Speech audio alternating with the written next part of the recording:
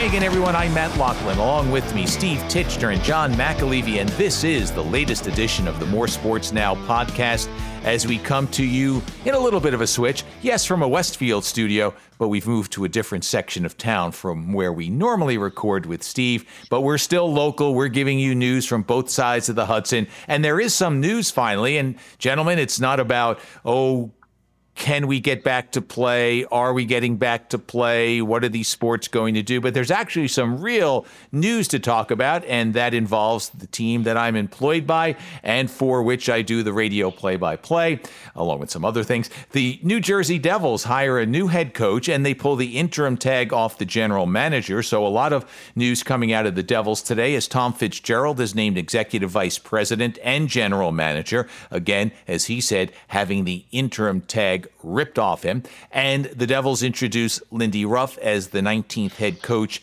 in Devils history. And Ruff comes over as an assistant over the last few years with the New York Rangers. But prior to that, coached the Dallas Stars and had a long run with the Buffalo Sabres. He is in the top 10 all-time in wins. And he is an addition to the Devils that I think caught some people by surprise. But I think he's going to wind up with a pretty good run with the Devils because that is his history. So good news on the hockey side for the Jersey club, boys. Yeah, winning record and a lot of experience. So I'm thinking the Devils wanted to go with experience at the end of the day on that. Well, I think what it is, Steve, is you see it in sports all the time, right? John Hines came in as not an unknown per se, but he was not at the National Hockey League level. He had success at the American Hockey League level. He had done some coaching internationally for the United States program, but it didn't work out the way anyone would have liked. There are a variety of reasons for that, but in the end, John was fired. So now, are you going to go with inexperience or are you going to go with experience? And of course, you're going to tilt to experience. And they get an experienced guy who, has had success. He's built programs. He's taken a team to the Stanley Cup final. He's taken teams to conference finals. He just hasn't gotten those last 4 wins to win a Stanley Cup championship. And he's a player too. So, they were going with the experience factor this time around. There were a number of other guys who had experience, too, that were supposedly in the mix, reportedly in the mix. But in the end, Lindy is the guy they tap on the shoulder. And it was a good hire, Matt, that he has all that experience because, as you well know, the Devils are one of the NHL's youngest teams.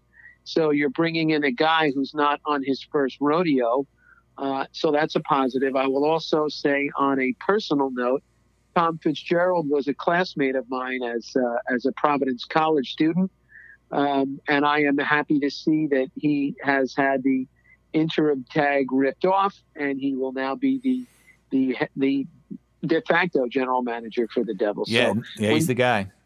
Yeah, when you see him in the hallways, please tell him that Johnny Mac says hello from the old Stevens Hall days back at PC. I know that his time with the Friars is very important to him, so I certainly will mention that. Did you guys share the dorm per se? Were you roommates? Did you have classes together? Give me a little bit more other than Stevens.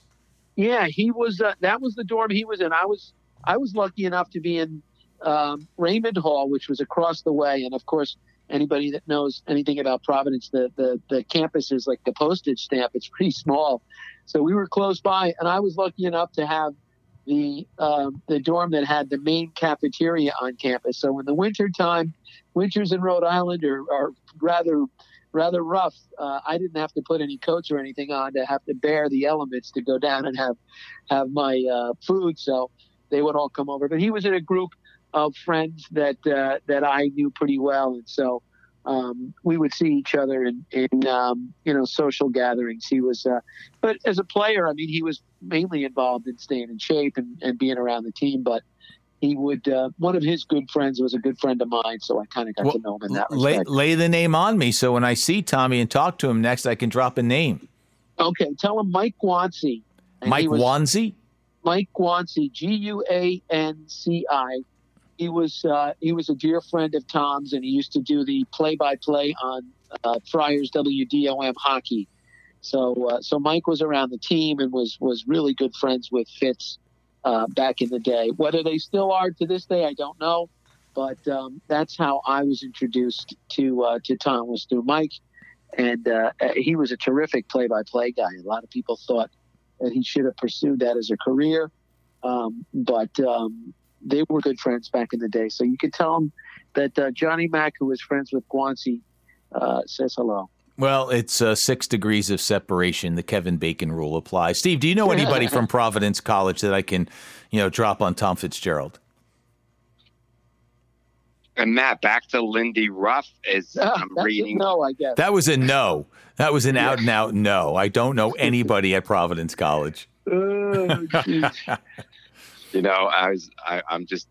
digging into my Google searches and such. So once you guys started getting deep into Providence, I faded a little bit there. Yeah. But I'm reading that he's very much a defensive specialist, Matt. So was that also part of this whole thing, that the Devils certainly need to address that? Well, I understand why you bring that up. And yeah, a Google search would tell you Lindy Ruff is a defensive coach. And that's because early in his career with Buffalo, they did not have much offense. And he relied heavily on a Hall of Fame goaltender, Dominik Hasek, one of the game's greats.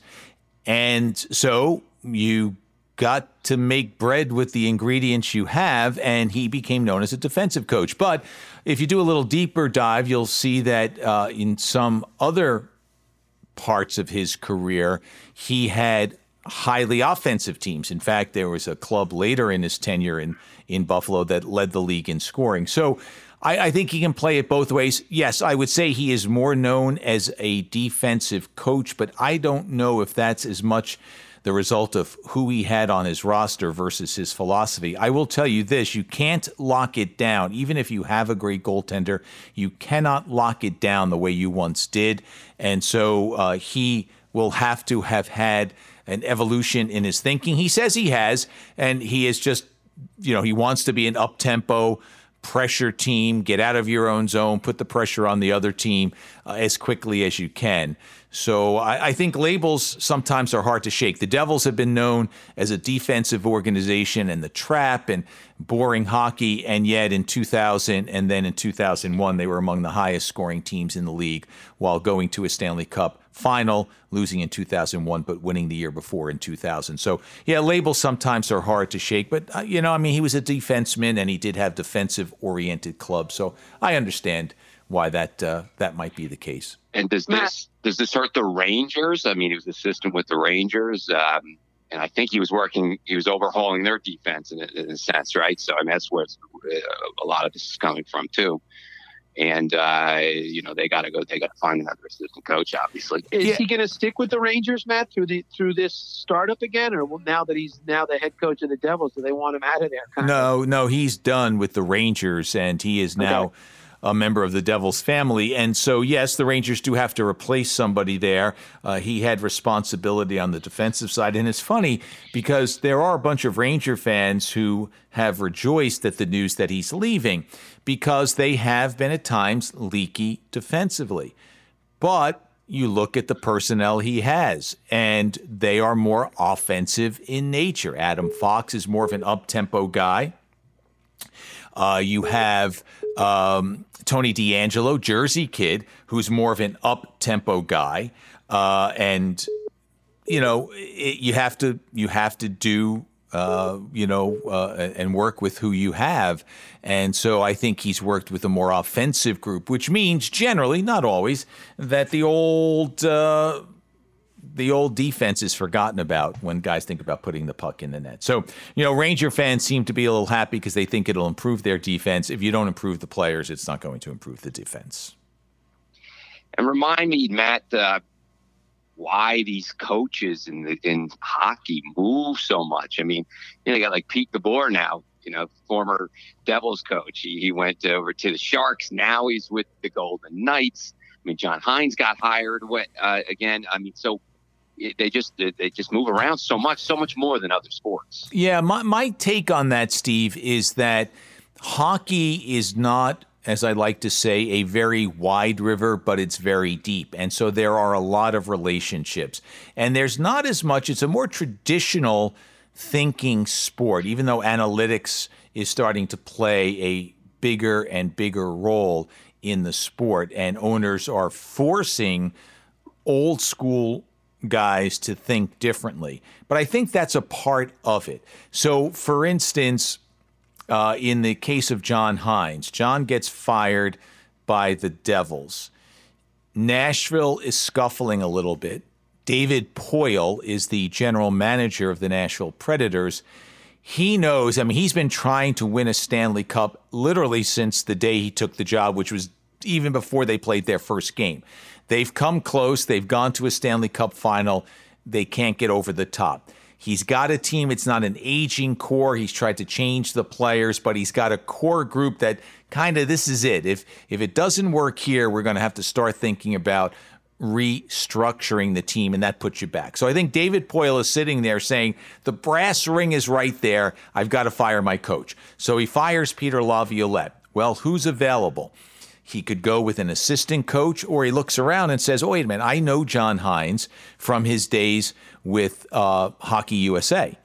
I've worked with him on the international level. I like a lot of the things that he says. He did take the Devils to a playoff spot in his run. The problem with John is that, I'm just thinking how the GM would think, is that he didn't have the horses in New Jersey, but I've got a more veteran team. His message will resonate and we'll be okay. So I think a lot of that happens, and I think a lot of it is based on past relationships and just not thinking outside the box.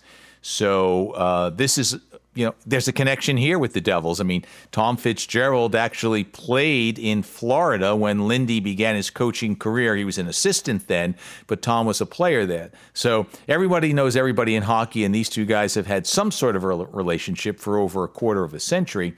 And so I think that happens a lot in the sport while guys just keep going round and round. But I can give you new guys who have taken. John Hines would be an example of a guy who kind of came up through the ranks. David Quinn, a college coach, is now coaching the New York Rangers. So there is some outside the box thinking, but there is a lot of same old, same old. Let's get a guy who did it and see if he can do something here. And so, speaking of Tom Fitzgerald, so you got a ton of experience with Lindy Ruff as a head coach. How much experience? I mean, this is his first go around as a GM? It is. He was Ray Shiro's assistant. He worked as an assistant in Pittsburgh for a while prior to that. So he's never sat, until he took over for Ray, he never sat in the big office and had to make the big decisions. I think I know ownership, like some of the moves that he has made, the trades that he made, giving up some talent but building for the future. I think they like the message that he has espoused in areas where the Devils need to be better. Definitely on the back end defensively. Definitely they need to be stronger to play against, harder to play against. So I think his message resonated. Yeah, everyone's got to have a first day of the first shot, and this is his. But I think he'll be okay. I think he'll be okay. He's been around the game a long, long time. Played over 1,000 games, which is a lot. Has been around as a coach and assistant GM, and so we'll see. It would have helped if the Devils won the draft lottery and they added a guy like Alexis Lafreniere, but that won't happen. The talent pool would have infinitely gotten bigger had we won the draft. So that's part of it, and you got to have a little luck. But I think he's well suited for the gig. Awesome. And he knows John. And he knows John. That's right. And he knows through Mike Gauncey. Mike Gauncey, yeah. Gauncey. I'm sorry. Gauncey and Stevens Hall? He lived in Stevens Hall, yes. Okay, and you lived where the cafeteria was? I lived in Raymond. Raymond Hall. All right, I'm going to bring this all up. That's a pretty cool connection, though. Yeah. So what does he do with his current roster now? There's a lot of decisions that have to be made. And, the whole thing with Subban didn't really work out last year. And what does he have to concentrate on right out of the gate? Well, he has, yeah. So he's got to find a way to improve the defense, make them a little bigger, little stronger. I don't think PK's going anywhere. He's got 2 years left at $9 million. I don't think he was as bad as his numbers would suggest last year, and certainly the second half of the year, second half of the year was better, but certainly not what many people, myself included, thought he might be able to do, bring a little pizzazz and offense, and that didn't happen. But I don't think he's going anywhere. They've got Damon Severson.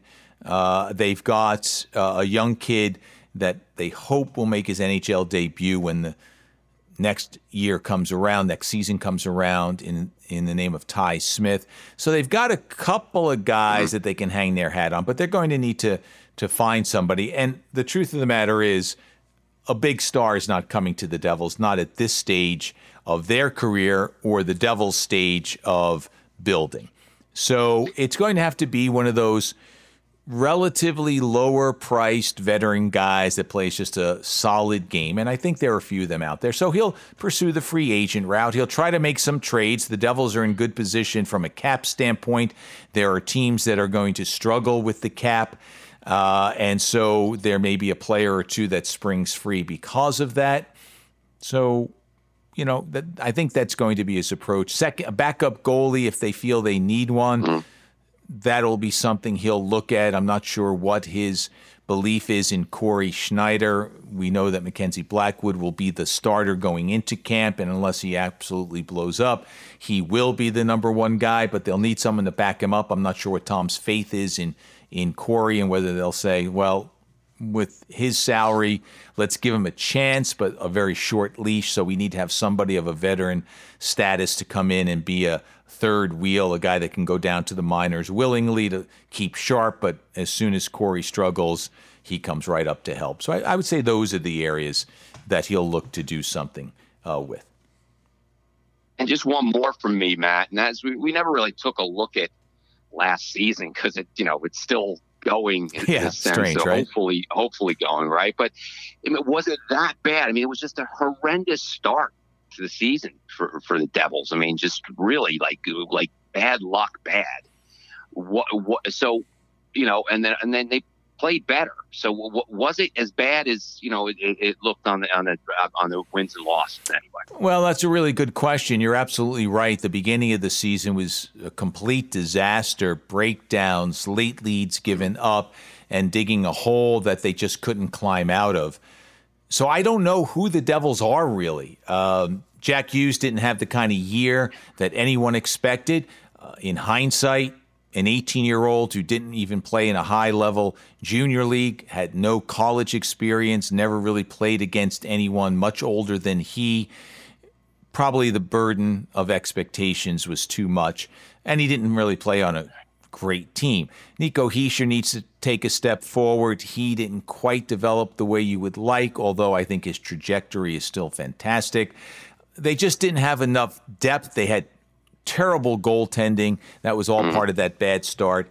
And so by the time they turned around, and then the coach gets fired, and MVP gets traded, GM gets fired, there was such turmoil with the Devils. It just took a while. And that's why Fitzy, I think, one of the reasons Fitzy got the job was he was able to take over a ship that was sinking with a lot of changes, young players kind of looking around going, what the heck? Veterans looking around going, what the heck is going on here? Knowing full well that their season had gone off the rails early and there was almost no chance of them getting it back on track, at least getting to a playoff spot.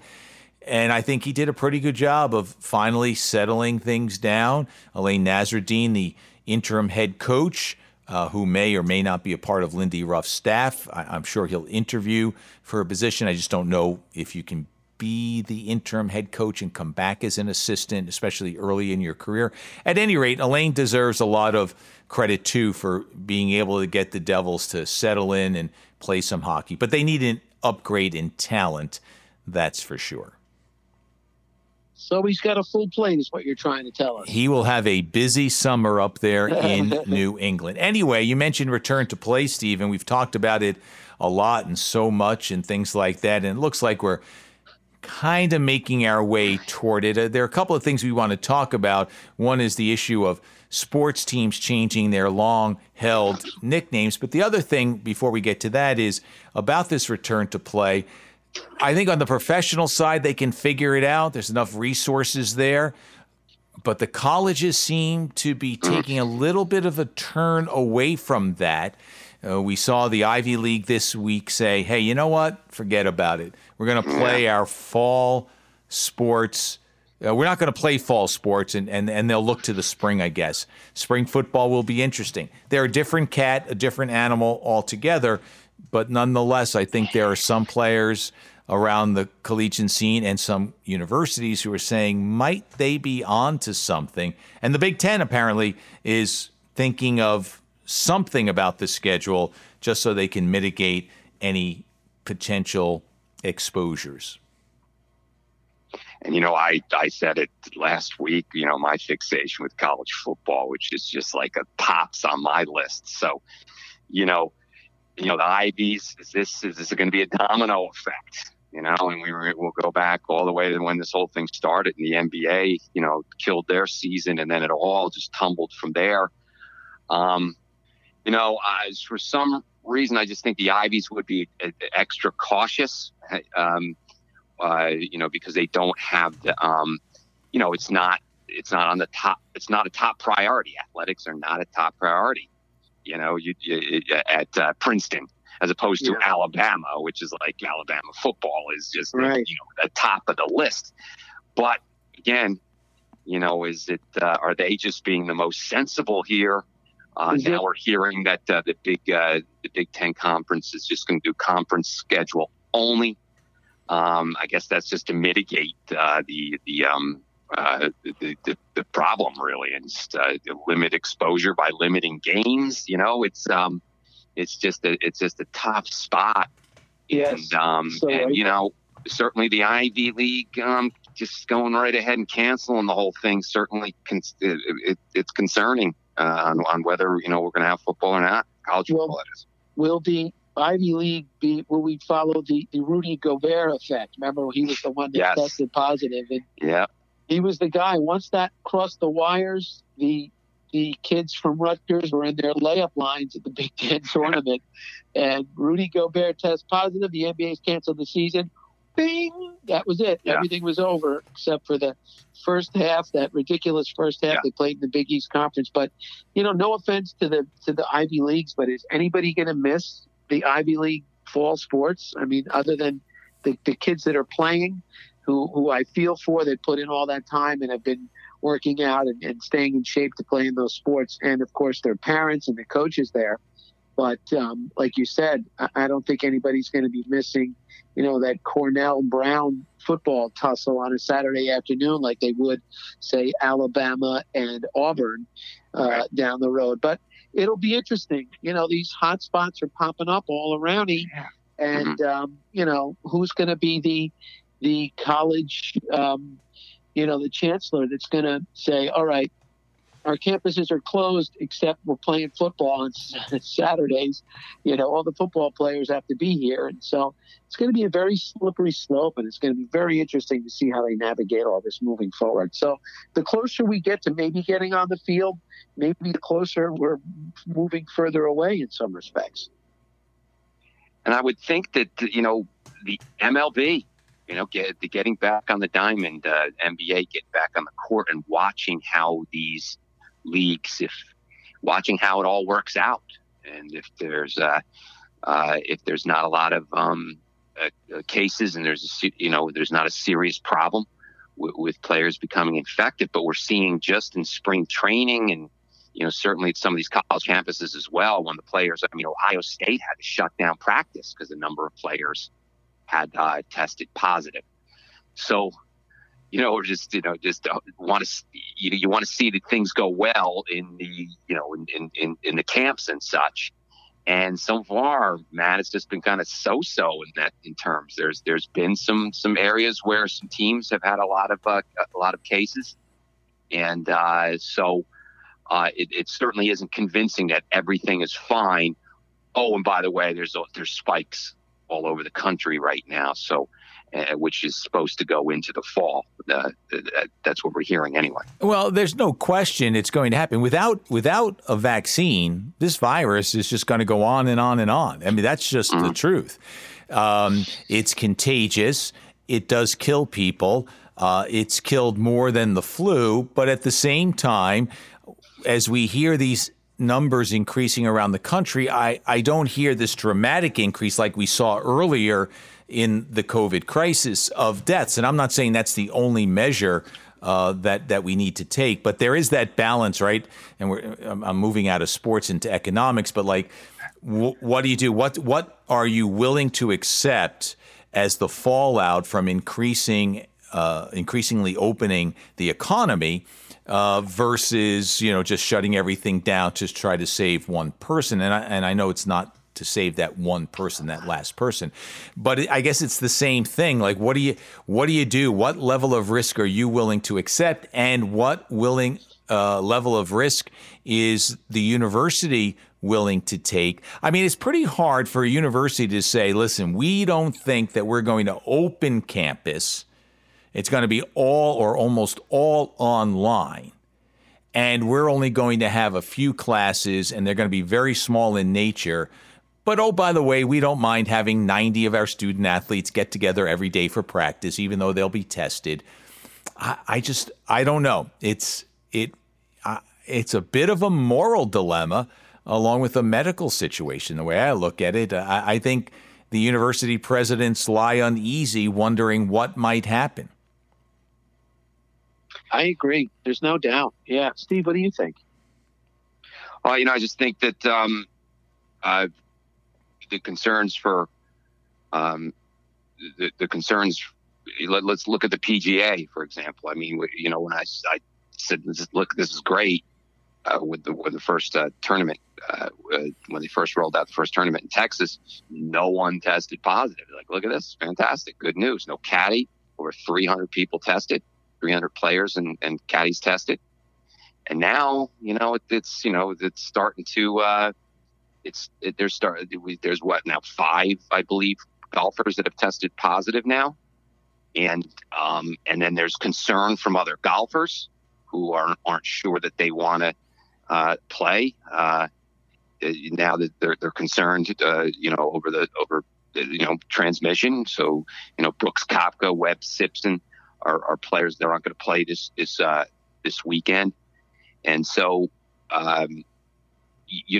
When you see that kind of thing, when you see it start out, very positively, and then all of a sudden some issues are rolling in, you start to think that this is a bad idea. Frankly, is it a bad idea? Is this something that shouldn't be happening right now? Yeah. Although on the other end of that is that deaths are down. So the treatment is better. There's not as much of a surprise now. Hospitals are handling it better. Although I think, Matt, you just said that even locally, some of the hospitals are starting to see patients again when it was down considerably, and now and that's in a state that has locked things down. So now you're going to states that haven't locked things down, and I think you're seeing that Florida and Arizona have realized their mistakes, and they're trying a bit to put the genie back in the bottle. It's awfully hard. How about this, though? So David Price decides, you know what, I don't want to pitch this year. And he's forfeiting almost $12 million in salary. Now, I'm sure he looked at his bank account. I'm sure he spoke to his financial advisor and said, can I do this? And they said, yeah, you signed a lot of big deals. You're in good shape. But still, $12 million he walked away from. What if Trevor Lawrence says, you know what, I don't really feel like I want to play football for Clemson? Are they going to honor his scholarship? Does he stay in school? Yeah. Interesting question. I don't know. Does the NCAA give him an extra year of eligibility? So I think when we're talking about colleges, it's a whole different world. And look, Justin Williams, who plays for the Carolina Hurricanes, was asked the other day, because they're one of the teams that is going to try to get back to this return to play. And he said, look, we are just going to have to get on each other's case. I'm not quoting him exactly, but he said, we're going to have to make it clear to the guys who screw around, like, that is unacceptable. You're not only putting yourself at risk, and that's your right, but you're putting us at risk in our ability to play this game, and so on and so forth. So I think it's a little easier in a smaller environment. You're only talking 23 players on a hockey team. Most of them are mature. Not all. Most of them are older. But now you're going to take 100 kids at Alabama on a football program And I'm not saying they're all wahoos and they're all wild and they're all going to do the wrong thing. But I do know that they are between the ages of 18 and 23. And I know what 18 to 23-year-olds did and do because I have a son in that age group and I was in that age group. And so, yeah, there's going to be peer pressure, but there's also going to be like, hey, don't worry about it. It's just a little party. We'll be okay. I don't know. Every time I talk about this damn thing, I find myself being more of a doom and gloom guy than I want to be. But I think there's some reality to it. And I think college football, college athletics is going to have to take a real long, hard look at it. A pro, you're getting paid the amount of money available to make sure everyone is tested and tested and tested again. Like, for instance, there's no way the Big 10 could have a quarantine city. There's no way they can't afford it. But the NHL can. The NBA can. Right. They have deep enough pockets to do things like that. And it's only for one sport. Like the NHL is saying, listen, I'm only worried about 31 hockey teams, 24 of which will play. If you're the chancellor at Ohio State or the Rutgers University president, you've got to go, okay, well, I know we got Greg Schiano and the 100 kids there. What are we doing about the field hockey team, the women's soccer team, the men's soccer team, the cross-country team? Wrestling is practicing now. College basketball has off-season workouts now. What are we doing there? What about the cheerleaders? What about the band? And that's just talking about that end of the world. Never mind the 25,000 students who are on campus. And do they have the money to say, don't worry about it. We will take care of each and every one of you to the best that we can from a medical standpoint, from a quarantining standpoint, from a diagnosis standpoint. And they just can't. They just can't. Well, you mentioned the Big 10, and we were talking about it. What were they going to do? The ruling just came down that they announced today that they will be going to conference-only season for all fall sports, including football. Okay. So there you go. Yeah, if college football is to be played this fall, the Big 10 presidents and athletic directors prefer playing just a conference-only schedule, which would eliminate long-distance travel and help ensure that their teams are being tested for the virus universally. Multiple sources have told ESPN. So there you have it. Yeah. Not something that comes as a surprise. No, and not Rutgers really. had 3 nice local games, too. I mean, at Monmouth University, I'm down at the shore, so, team from West Long Branch going up to Piscataway. That was kind of neat. It's the first time they would ever play. And it's a game that Rutgers could win. Hello. And then Syracuse on the schedule and Temple on the schedule. So some local games that I was very excited about. And now it's just a conference only, which again, as I said earlier, is again, I mean, if the concern is so much that you're canceling 3 games, wow, that'll probably be reevaluated again. Let's face it, guys. And I guess we're just going to see again what's going to happen late summer, fall, whether the spike is going to fall off across the country, and again how MLB goes about it, and how things work out there, and how other sports. If the NHL gets on the ice and what happens there. Yeah. Well, the NBA got together in Orlando. They're just starting. That just happened today. Yep. So we'll see there. And again, I talked about it last week, and I did some research. There really hasn't been any, I won't say none, but very minimal corona-related incidents involving the EPL since their return to play. So I don't know, other than the testing that they do and the pro leagues here will do, they haven't quarantined the players. Those guys do their thing. They go home, and listen, they're young, got money.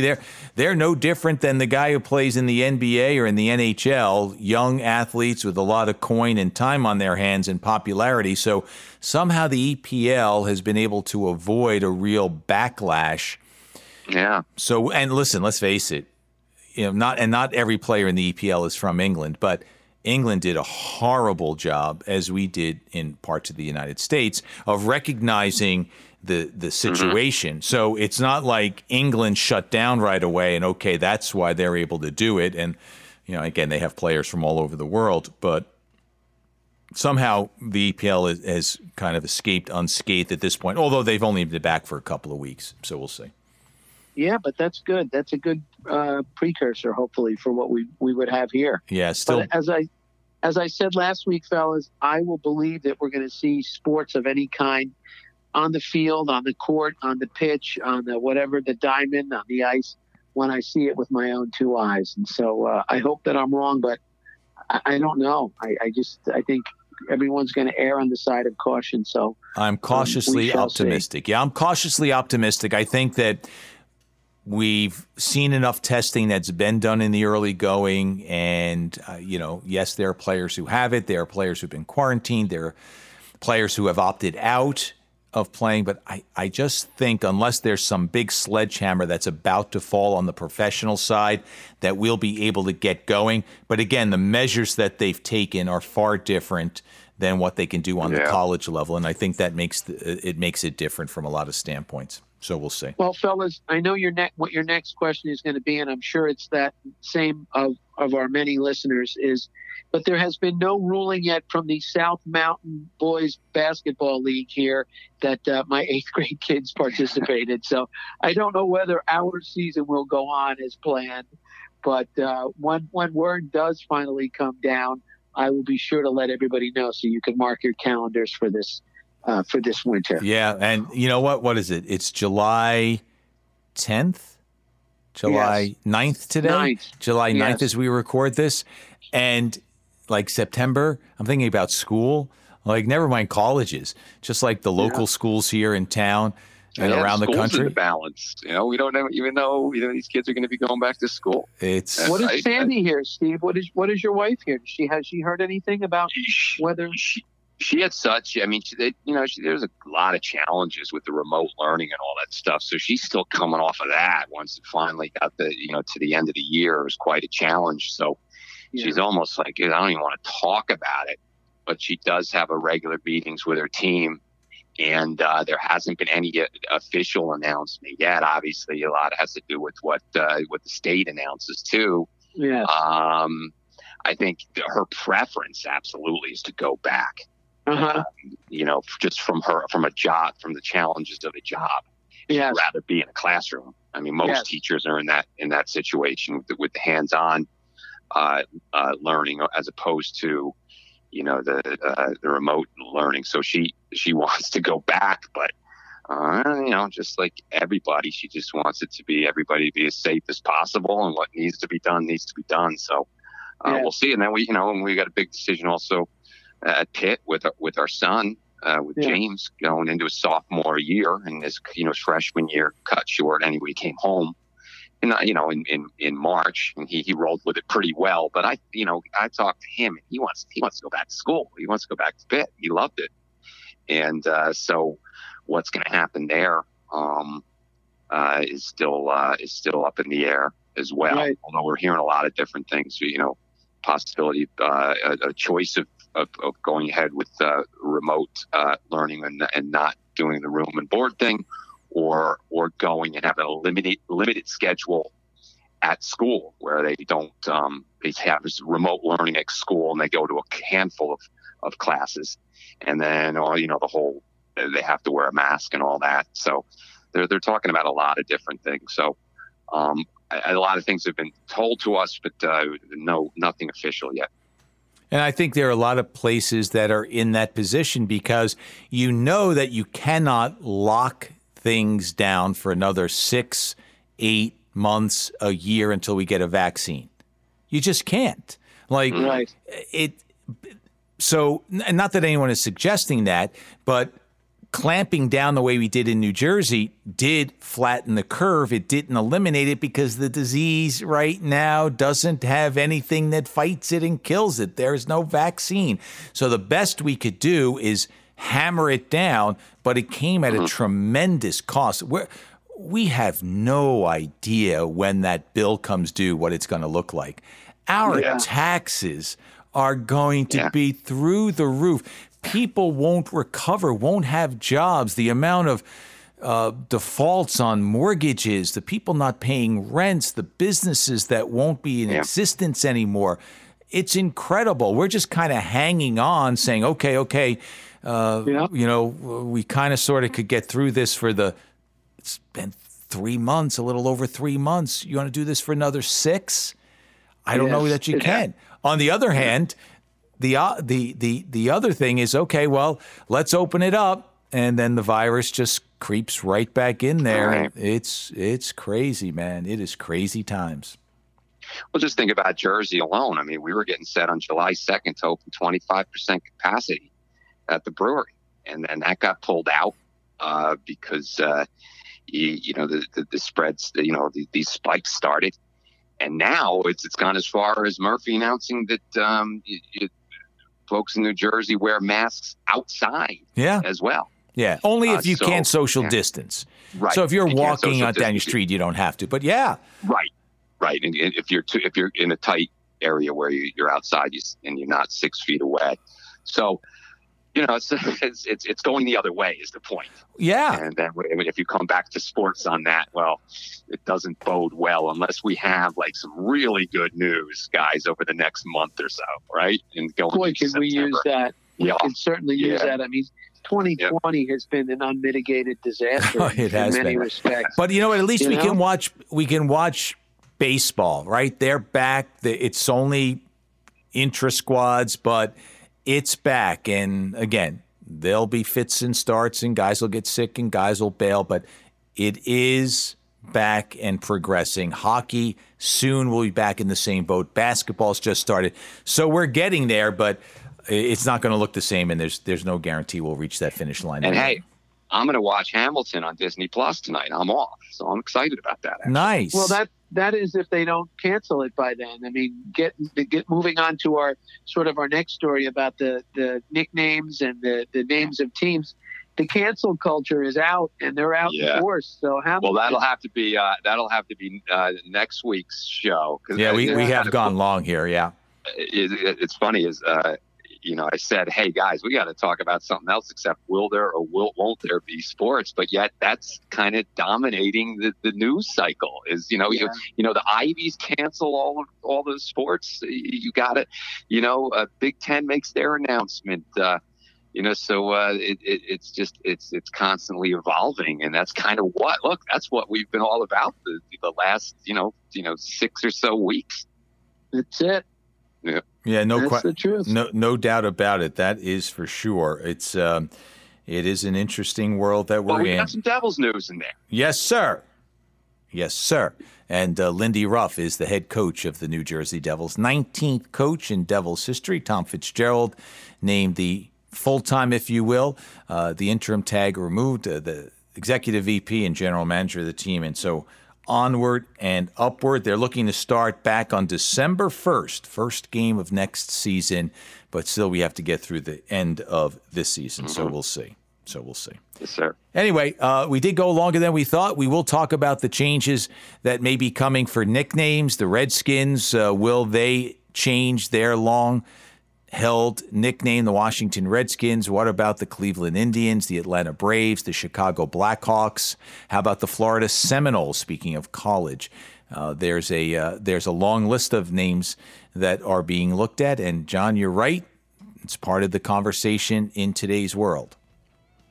So on that note, we'll wrap things up. An enjoyable, 45 minutes or so, speaking with Steve and John. Fellas, thanks. Be well, be safe, and we'll see you soon. Bye-bye.